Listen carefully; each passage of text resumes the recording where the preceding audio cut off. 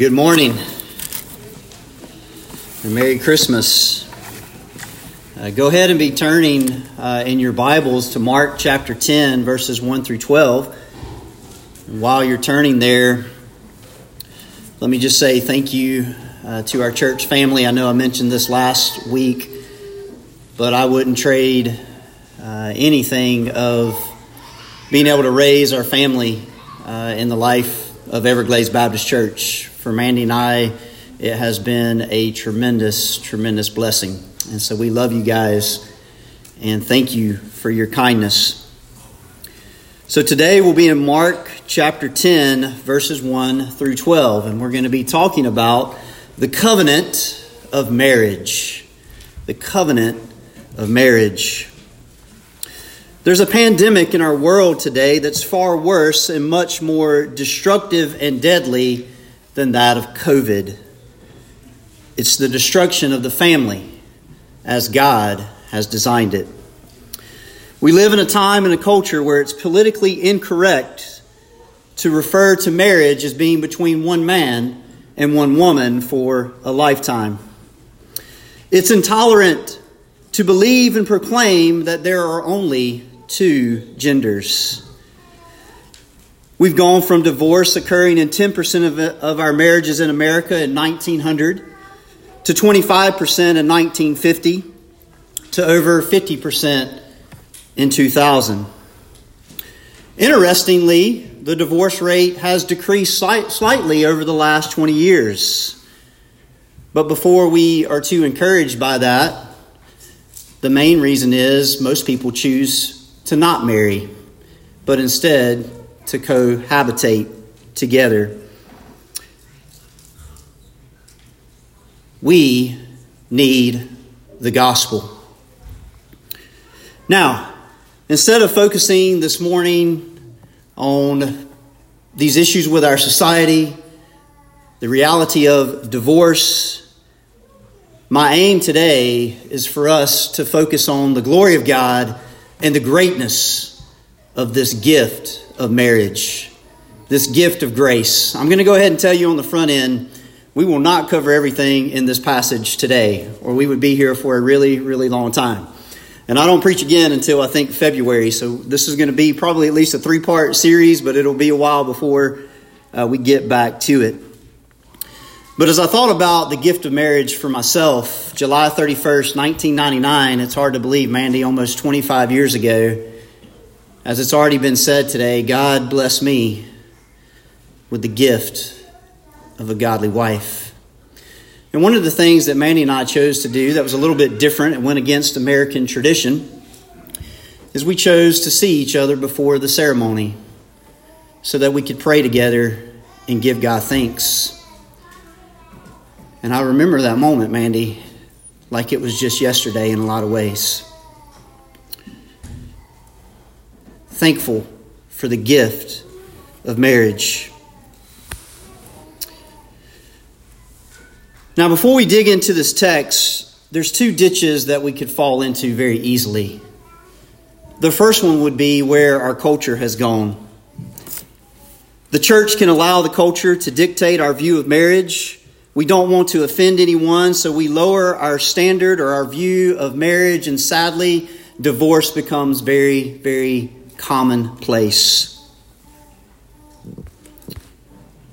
Instead of focusing on the beauty of marriage and the holiness of marriage and the glory of God in marriage, we get focused on ourselves and what society thinks.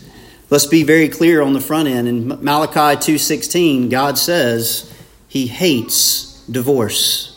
Malachi 2:16. Now, the second ditch that we could fall into as a church is we could have a very high view of marriage, which we should, but not be filled with grace and compassion and the love of Jesus in a fallen, broken world. We understand in our families, and probably many of us that are here today, there have been terrible evils and sins and things that have happened in marriages across our land. Sexual immorality, abuse, and I could go on and on and on. And so as people come they come in brokenness. And we want to be filled with love and grace and humility as we stand on the truth of God's word. You see, divorce is not the unpardonable sin. And people who have been divorced are not second-class kingdom citizens. And thankfully, by God's grace, many people that have been divorced and remarried have been able to enjoy a Christ-centered, godly marriage.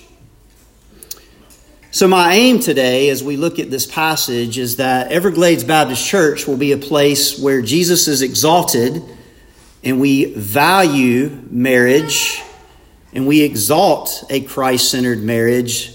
Yet, as we do that, we are filled with the love and grace and mercy and compassion of Jesus regarding the brokenness of our world.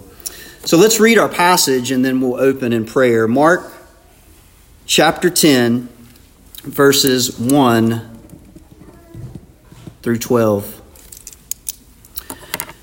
And he left there and went to the region of Judea and beyond the Jordan. And crowds gathered to him again and again, as was his custom, he taught them. And Pharisees came up and in order to test him asked, "Is it lawful for a man to divorce his wife?" And he answered them, "Well, what did Moses command you?" And they said, "Moses allowed a man to write a certificate of divorce and to send her away." And Jesus said to them, "Because of your hardness of heart, he wrote you this commandment.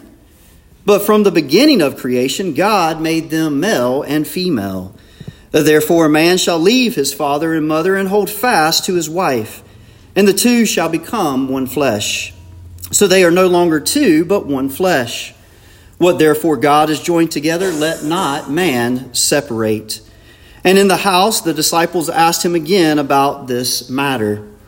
And he said to them, "Whoever divorces his wife and marries another commits adultery against her. And if she divorces her husband and marries another, she commits adultery." Let's pray together. God, you are worthy of all glory, honor, and praise this morning. And we understand by your Spirit, through the truth of your word, that you have ordained and instituted marriage. It's your plan, it's your purpose for Christ to be exalted, for us to enjoy what true intimacy and relationship looks like in a marriage. And so, God, would you help us this morning to rightly understand your word, applying it to our hearts and our minds, and that we would be able to walk out of here today exalting Christ, loving you, God, loving one another, loving our families, loving our spouses as Christ loves the church. And it's in his name that we pray. Amen. So let's go back to verse 1. It says he left there and he went to the region of Judea and beyond the Jordan, and crowds gathered to him again. So Jesus here, he leaves this region of Galilee there at Capernaum. You know, we've been in the Gospel of Mark for a really long time now, and he heads down to Judea beyond the Jordan. And in studying this, most likely he's now on the east side of the Jordan River in a place that was called Perea. And as normal, the crowds gather again to Jesus. And he begins to teach them, as was his custom. Jesus was always preaching and teaching truth. Now, one thing that you need to know about where he was at, this was also where the ministry of John the Baptist was for a while. And this is where Herod Antipas was ruling and reigning. And if you remember from Mark chapter 6, I believe it was, with Herod Antipas, he's the one that had divorced his wife and married his brother Philip's wife, Herodias. And if you remember the context here, John the Baptist confronted Herod Antipas about what he had done, that it was not right before the Lord. And John the Baptist was beheaded for standing for truth. So now look at verse 2. The Pharisees come up, and in order to test him, they ask, "Is it lawful for a man to divorce his wife?" These Jewish leaders, these religious leaders, these Pharisees, you know by now, we've talked about this many times, they hated Jesus. He was a threat to their position and their power and their authority. And as the people were following Jesus, they did not like this. And all the context that I just shared with you about John the Baptist, they would have known this very well. And so as they had tried many times before of trying to trick Jesus, trying to catch him into a mistake or making him look bad in front of the people, they come again to test him.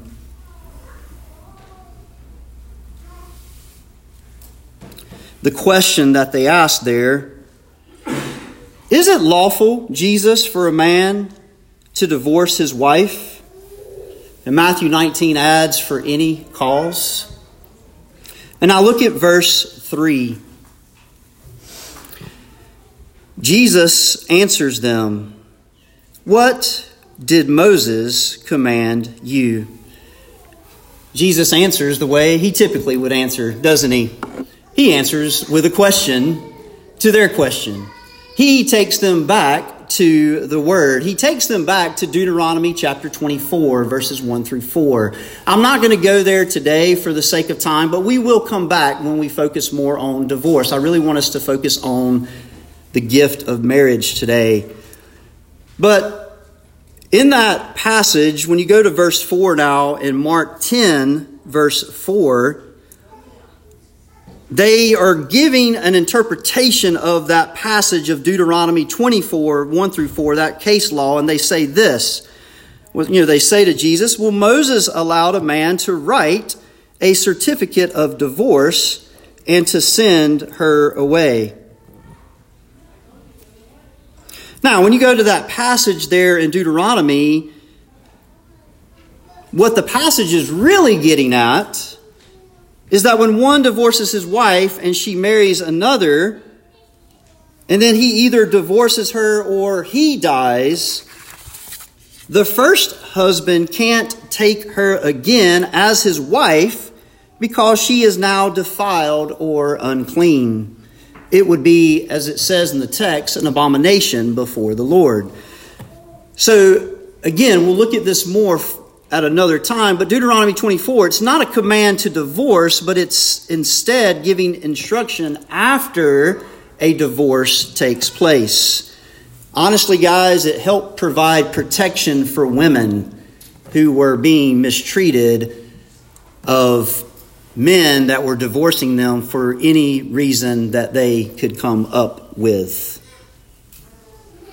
Now, in Deuteronomy 24:1, it does describe a man writing a certificate of divorce if he found some indecency in his wife. Now, at the time of Jesus, there were two schools of thought. There was the Shammai rabbinical school and there was the Hillel rabbinical school. The Shammai position was a much more conservative position about divorce, that really a man could only divorce his wife if there was some kind of sexual immorality or infidelity. The Hillel school, on the other hand, was very liberal. The way that they interpreted any indecency in her were some of these things. If she annoyed him or embarrassed him, if she spoiled her husband's dinner, if she had her head uncovered when she went outside the house, if she was argumentative with his mother, if she was childless, if he found another woman more attractive, and on and on and on. Basically, he according to the Hillel school of thought, had the right to write this certificate of divorce. Kind of sounds like American culture today, if we're honest. So, go back to Mark 10, verse 2, and the question that they're asking Jesus, is it lawful for a man to divorce his wife? And they're going back to this Deuteronomy 24 text. And in the first century in that time, guess what position held the most weight? The Hillel position, the more liberal position. There were many leaders that were divorcing, and many in the culture, in the context. And so they're trying to put Jesus in this corner, because I want you to think about it. If he goes the route of the Shammai conservative position on divorce, then maybe Herod Antipas, who got divorced from his wife so he could marry his brother's wife, maybe he'll do the same thing to Jesus that he did to John the Baptist. Or at the very least, Jesus will not be seen in a good light amongst the popularity of the people. Now, if Jesus chooses to go the liberal bent of the Hillel school, then they would be able to say, well, Jesus isn't really a follower or the keeper of the law. He's kind of soft when it comes to the law of God. They think they have Jesus in a no-win situation. But how does Jesus respond to this test? We'll go back to Mark 10. We've already seen that he told them to go back to what Moses commanded there in verses 3 and 4. But look at verse 5 in Mark 10. Jesus says unto them, because of your hardness of heart, he wrote you this commandment. You see, divorce in some way, shape, or form comes because of the hardness of the hearts of people. But then Jesus takes them directly to the Word. He takes them right back to creation. He takes them right back to God's design for marriage. Scripture always interprets Scripture. And Jesus is making that clear, because look at what he does there in verse 6. But from the beginning of creation, God made them male and female. Genesis 1:26 and 27 says, God said, let us make man in our image, after our likeness. Let them have dominion over the fish of the sea, and the birds of the heavens, and over the livestock, and over the earth, and over every creeping thing that creeps on the earth. So God created man in his own image. In the image of God he created him. Male and female he created them. Jesus is taking them back to the beginning. God is the creator. God is the author. God is sovereign over all of creation. And by the way, God is the one who ordained two genders, male and female. Everglades Baptist Church, don't you ever bend. Don't you ever give in to this culture and societal lie, even if you get arrested, even if you get put in prison, even if we're told we can't worship anymore. God has said there are two genders, male and female. Get ready in American culture on that one. Get ready.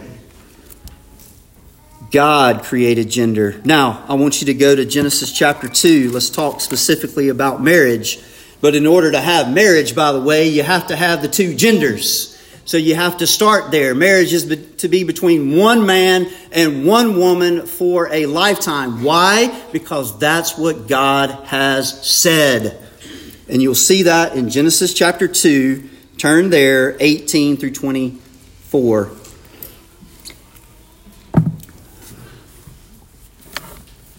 Starting in verse 18, we see here God ordaining the institution of marriage. The Lord God said, it is not good that the man should be alone. I will make him a helper fit for him. God is establishing here marriage for companionship. Eve was perfectly designed by God to be Adam's helper. She was fit for him. I am so thankful for my wife and how she comes alongside me. Verses 19 and 20. Now out of the ground the Lord God had formed every beast of the field, every bird of the heavens, and he brought them to the man to see what he would call them. And whatever the man called every living creature, that was its name. The man gave names to all livestock, the birds of the heavens, and to every beast of the field. But for Adam there was not found a helper fit for him. So in this passage we see headship being established, of God ordering that, of the man, of the headship. He has dominion over the animals, and yet he's lonely. He doesn't have a companion. There's not a helper suitable for him. But then we move forward. Verse 21. So the Lord God caused a deep sleep to fall upon the man, and while he slept, he took one of his ribs and closed up its place with flesh.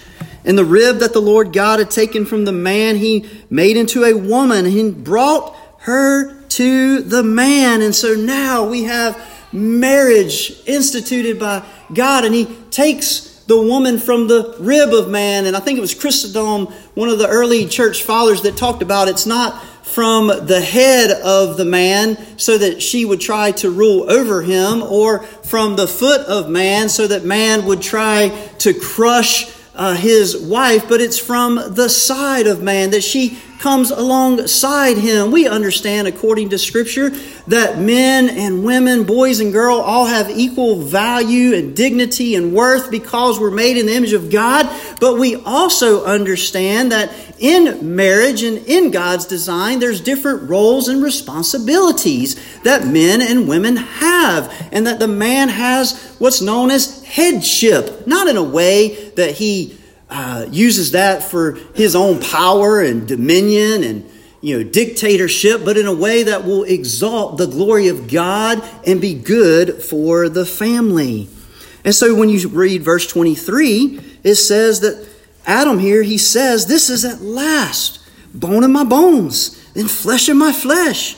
She shall be called woman, because she was taken out of man. He is recognizing the beauty and this gift and the glory of God in marriage. And then finally there in verse 24, therefore a man shall leave his father and his mother and hold fast to his wife, and they shall become one flesh.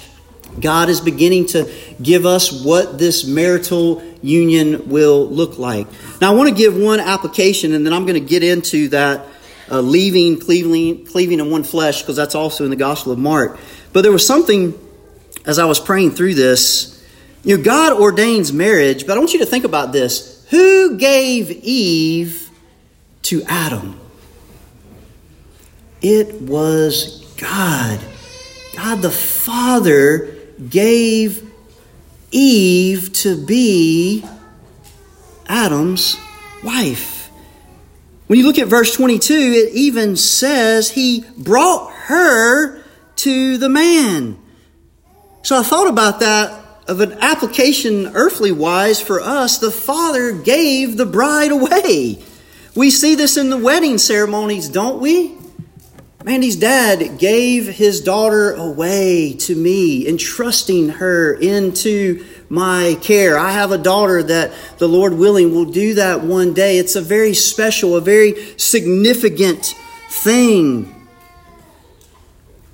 Fathers, we have a responsibility to raise up our daughters in the discipline and in the instruction of the Lord. And then we are to give them away at the right time, not just to anybody, but to a godly man who will continue to fulfill that role of male headship.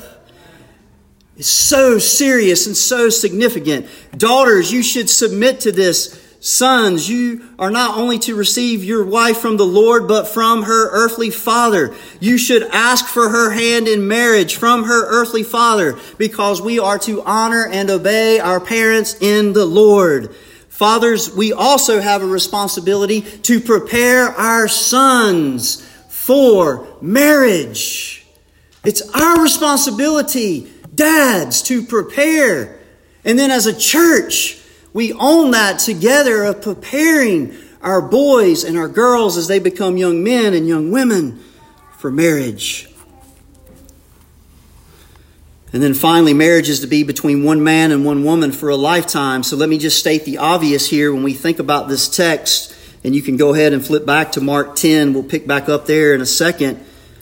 There's no such thing as a homosexual marriage biblically. Polygamy is sinful and wrong of having multiple spouses. Cohabitation is sinful and wrong. Polyamorous relationships are wrong before the Lord, of having these romantic relationships with more than one person at a time. That's not the way God designed it. So go back to Mark chapter 10, verse 7. Jesus is saying the same thing that Genesis 2 says. By the way, that Genesis 2 passage, it's 4 times that we see it in the scriptures. We've seen Mark, we've seen Genesis. It's also in Matthew. But Mark 10:7, look at it. Therefore a man shall leave his father and his mother and hold fast to his wife. I also thought about this, Pastor Doug. Again, I'm stating the obvious, but it's the times that we live in. Look at the terminology that God uses. Male, female, husband, wife, mother, father. Those are biblical terms. It doesn't matter what society and culture says. I'm telling you, you better be ready to lovingly stand for truth. You can't give in on these things. These are non-negotiable, essential truths of the Bible. Those are good terms. Father, mother, husband, wife. Never stop using them. Who is to get married? Well, we've talked about this. One man to one woman for a lifetime. But let me say this.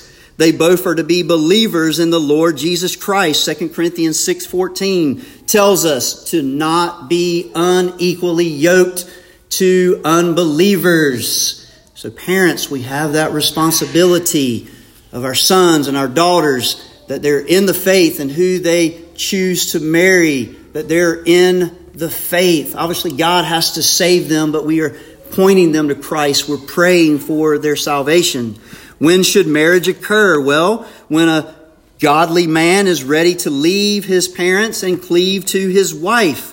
That word there, or that phrase to leave, it means to depart from his parents and to establish a new family. It means to leave behind. Now, that doesn't mean that you don't ever talk to your family again, and that families, we don't help one another. But you do need to understand, young men, it's a responsibility of you're no longer dependent on your parents, but in God's design, you now are responsible for a new family, a new household.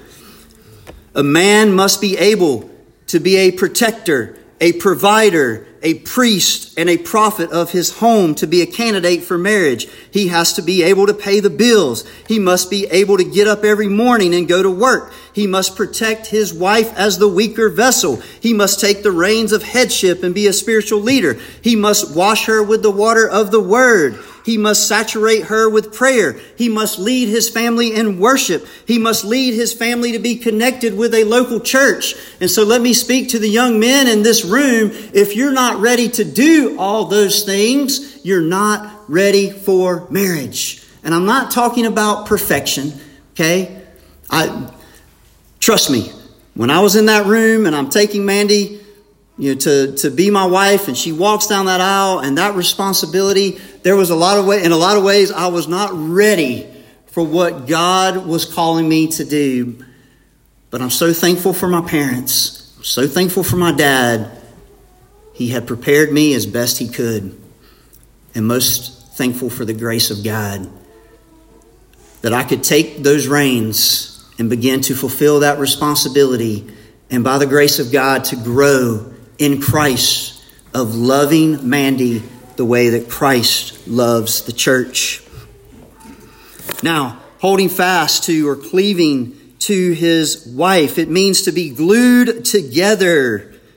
So here's what I normally do when I do premarital counseling. I will take 2 paper hearts and I will staple them as much as I possibly can, and I will glue them and tape them as much as I possibly can. And then I will give them to that couple for them to see, all right, I want you to take these two paper hearts apart without damaging. You can't do it. One flesh.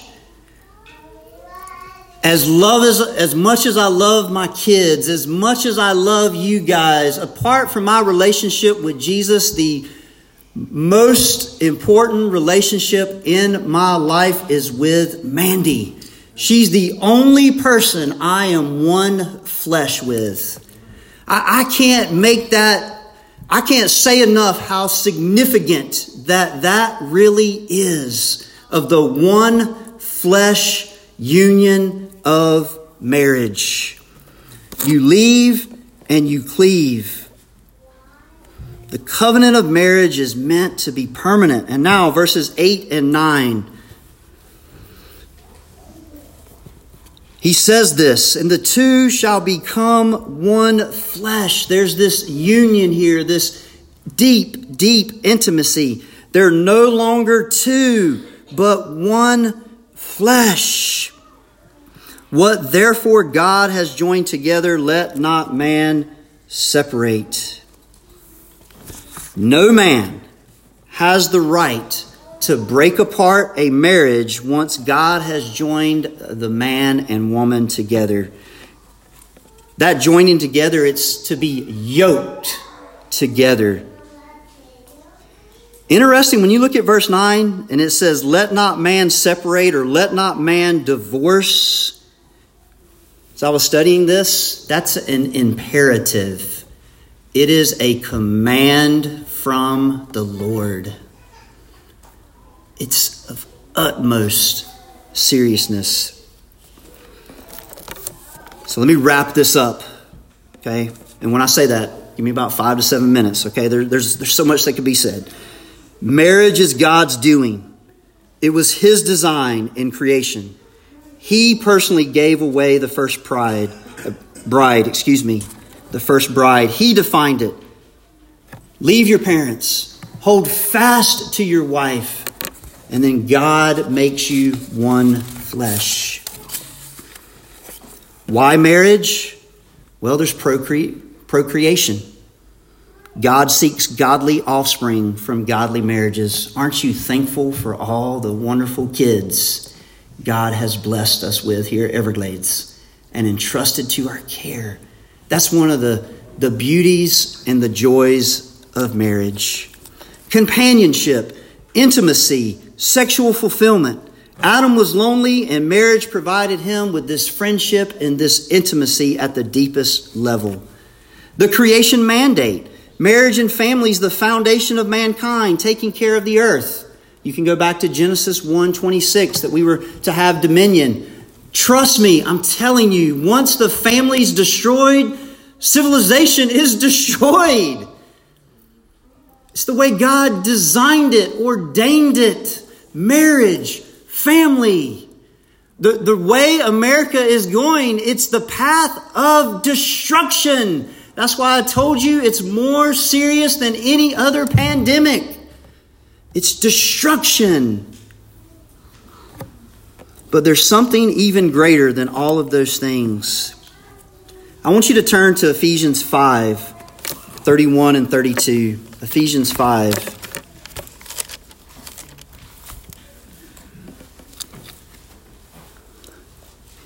On top of all the feelings and the emotions and the experiences and the happiness and the romance and the companionship and the blessing of children, I could go on and on and on. And by the way, those are all good things. Let me say this, if I haven't said this, it's okay to be happy in your marriages. Okay, there is true joy and intimacy, and I understand that in the broken world we live in that doesn't always look that way. But marriages, it is okay for us to enjoy one another before the Lord. Happiness, it's okay? But that's not the main goal. The main goal is the glory of God, the holiness of God, and we see that in Ephesians 5:31 and 32. Therefore a man shall leave his father and mother. Oh, we've read this before, haven't we? This is the fourth place. And hold fast to his wife, and the two shall become one flesh. But then that was 31. I want you to look now at verse 32. This mystery is profound, and I'm saying that it refers to Christ and the church. Pastor Doug, I can't get over that one. I'm going to read that again. Marriage. It's a profound mystery. I'm saying that it refers to Christ and the church. That is the main purpose. That is the main reason of marriage. The glory of God, that people would see Jesus Christ exalted. He is the bridegroom. The church is his people. And our marriages, my marriage to Mandy, Doug's marriage to Rachel, Jim's marriage to Kathy, and I could go on, is to exalt Christ. That people would see Christ in our homes and in our marriages. And as the church submits to Christ, that would be seen in our marriages and in our homes. I can't say it enough of the seriousness of it. And I didn't say that. God did. Doug, that right there is why I just can't let go of the permanence of marriage. And I'll talk more about that because I understand there's exception clauses and all that stuff, and we'll get into that. I'm just telling you, there's never a time, there's never a place when Jesus Christ leaves his people. He says he'll never leave us. He'll never forsake us. John Piper said, marriage is not mainly about staying in love, but about keeping covenant. Marriage is the display of the covenant-keeping love between Christ and his people. And I want you to think about our wedding vows. Think about the vows that we take at the altar, at least the vows that Mandy and I took, because I looked them back up.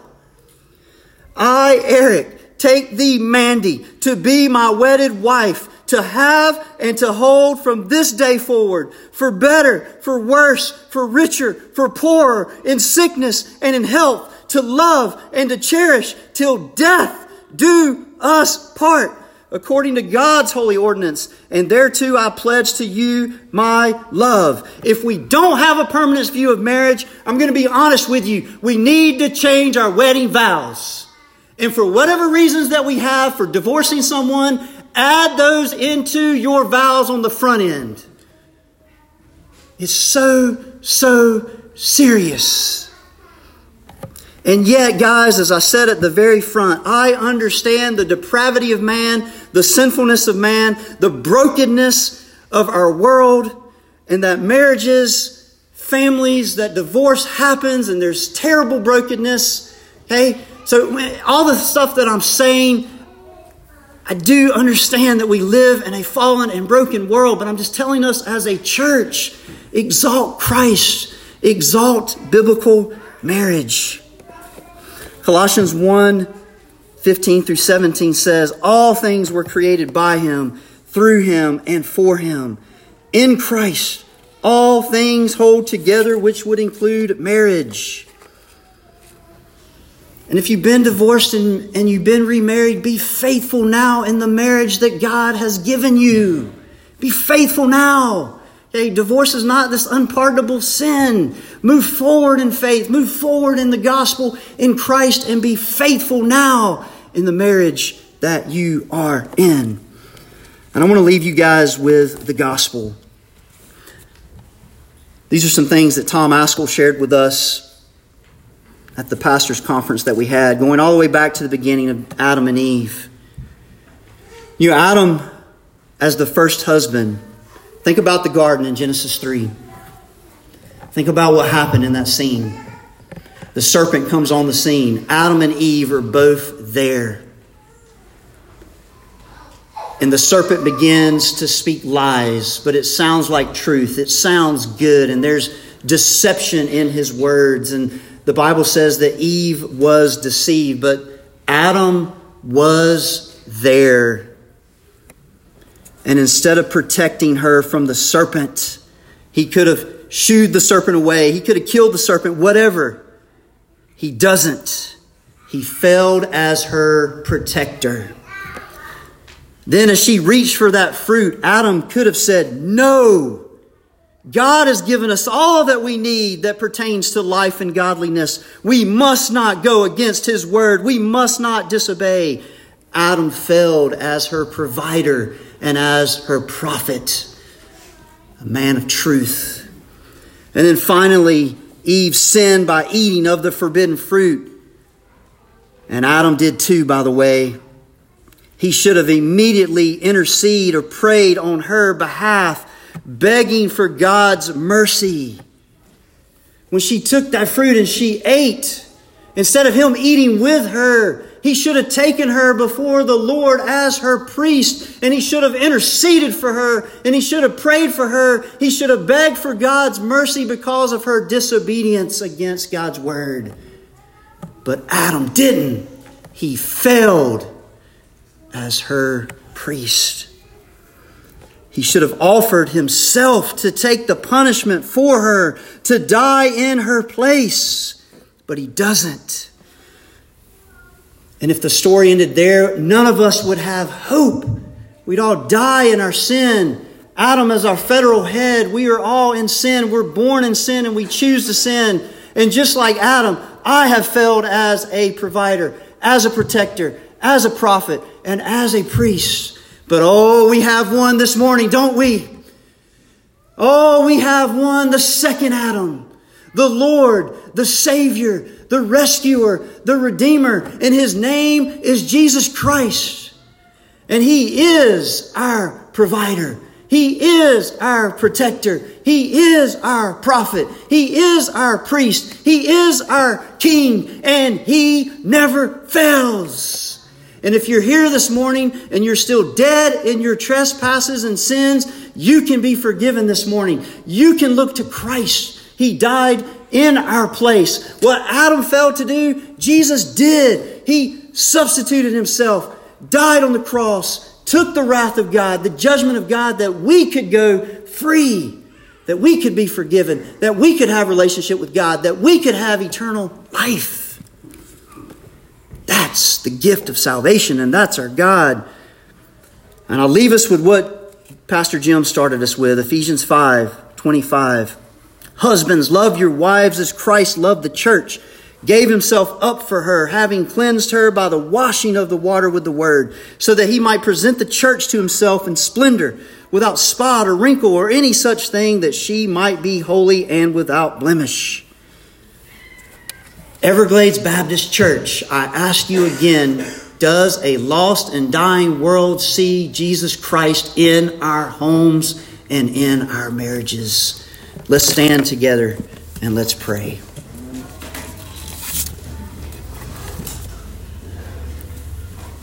Father, we thank you for this morning.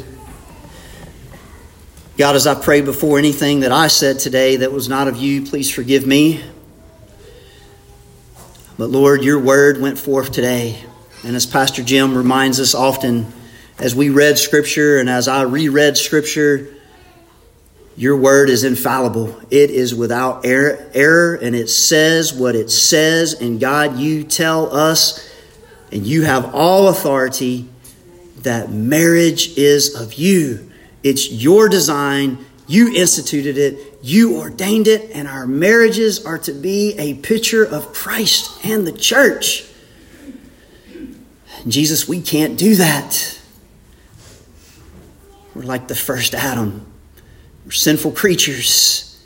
But we're thankful that Christ, in your amazing kindness and grace and love and mercy, that you forgive us and you come to live in us and you equip us and you empower us to be the men, the women that you have called us to be in our homes. And so, Lord, I pray that you will be glorified, you will be exalted in our marriages for the furtherance of the gospel. And it's in the wonderful name of Christ that we pray. Amen. Well, let's continue to worship the Lord through song this morning.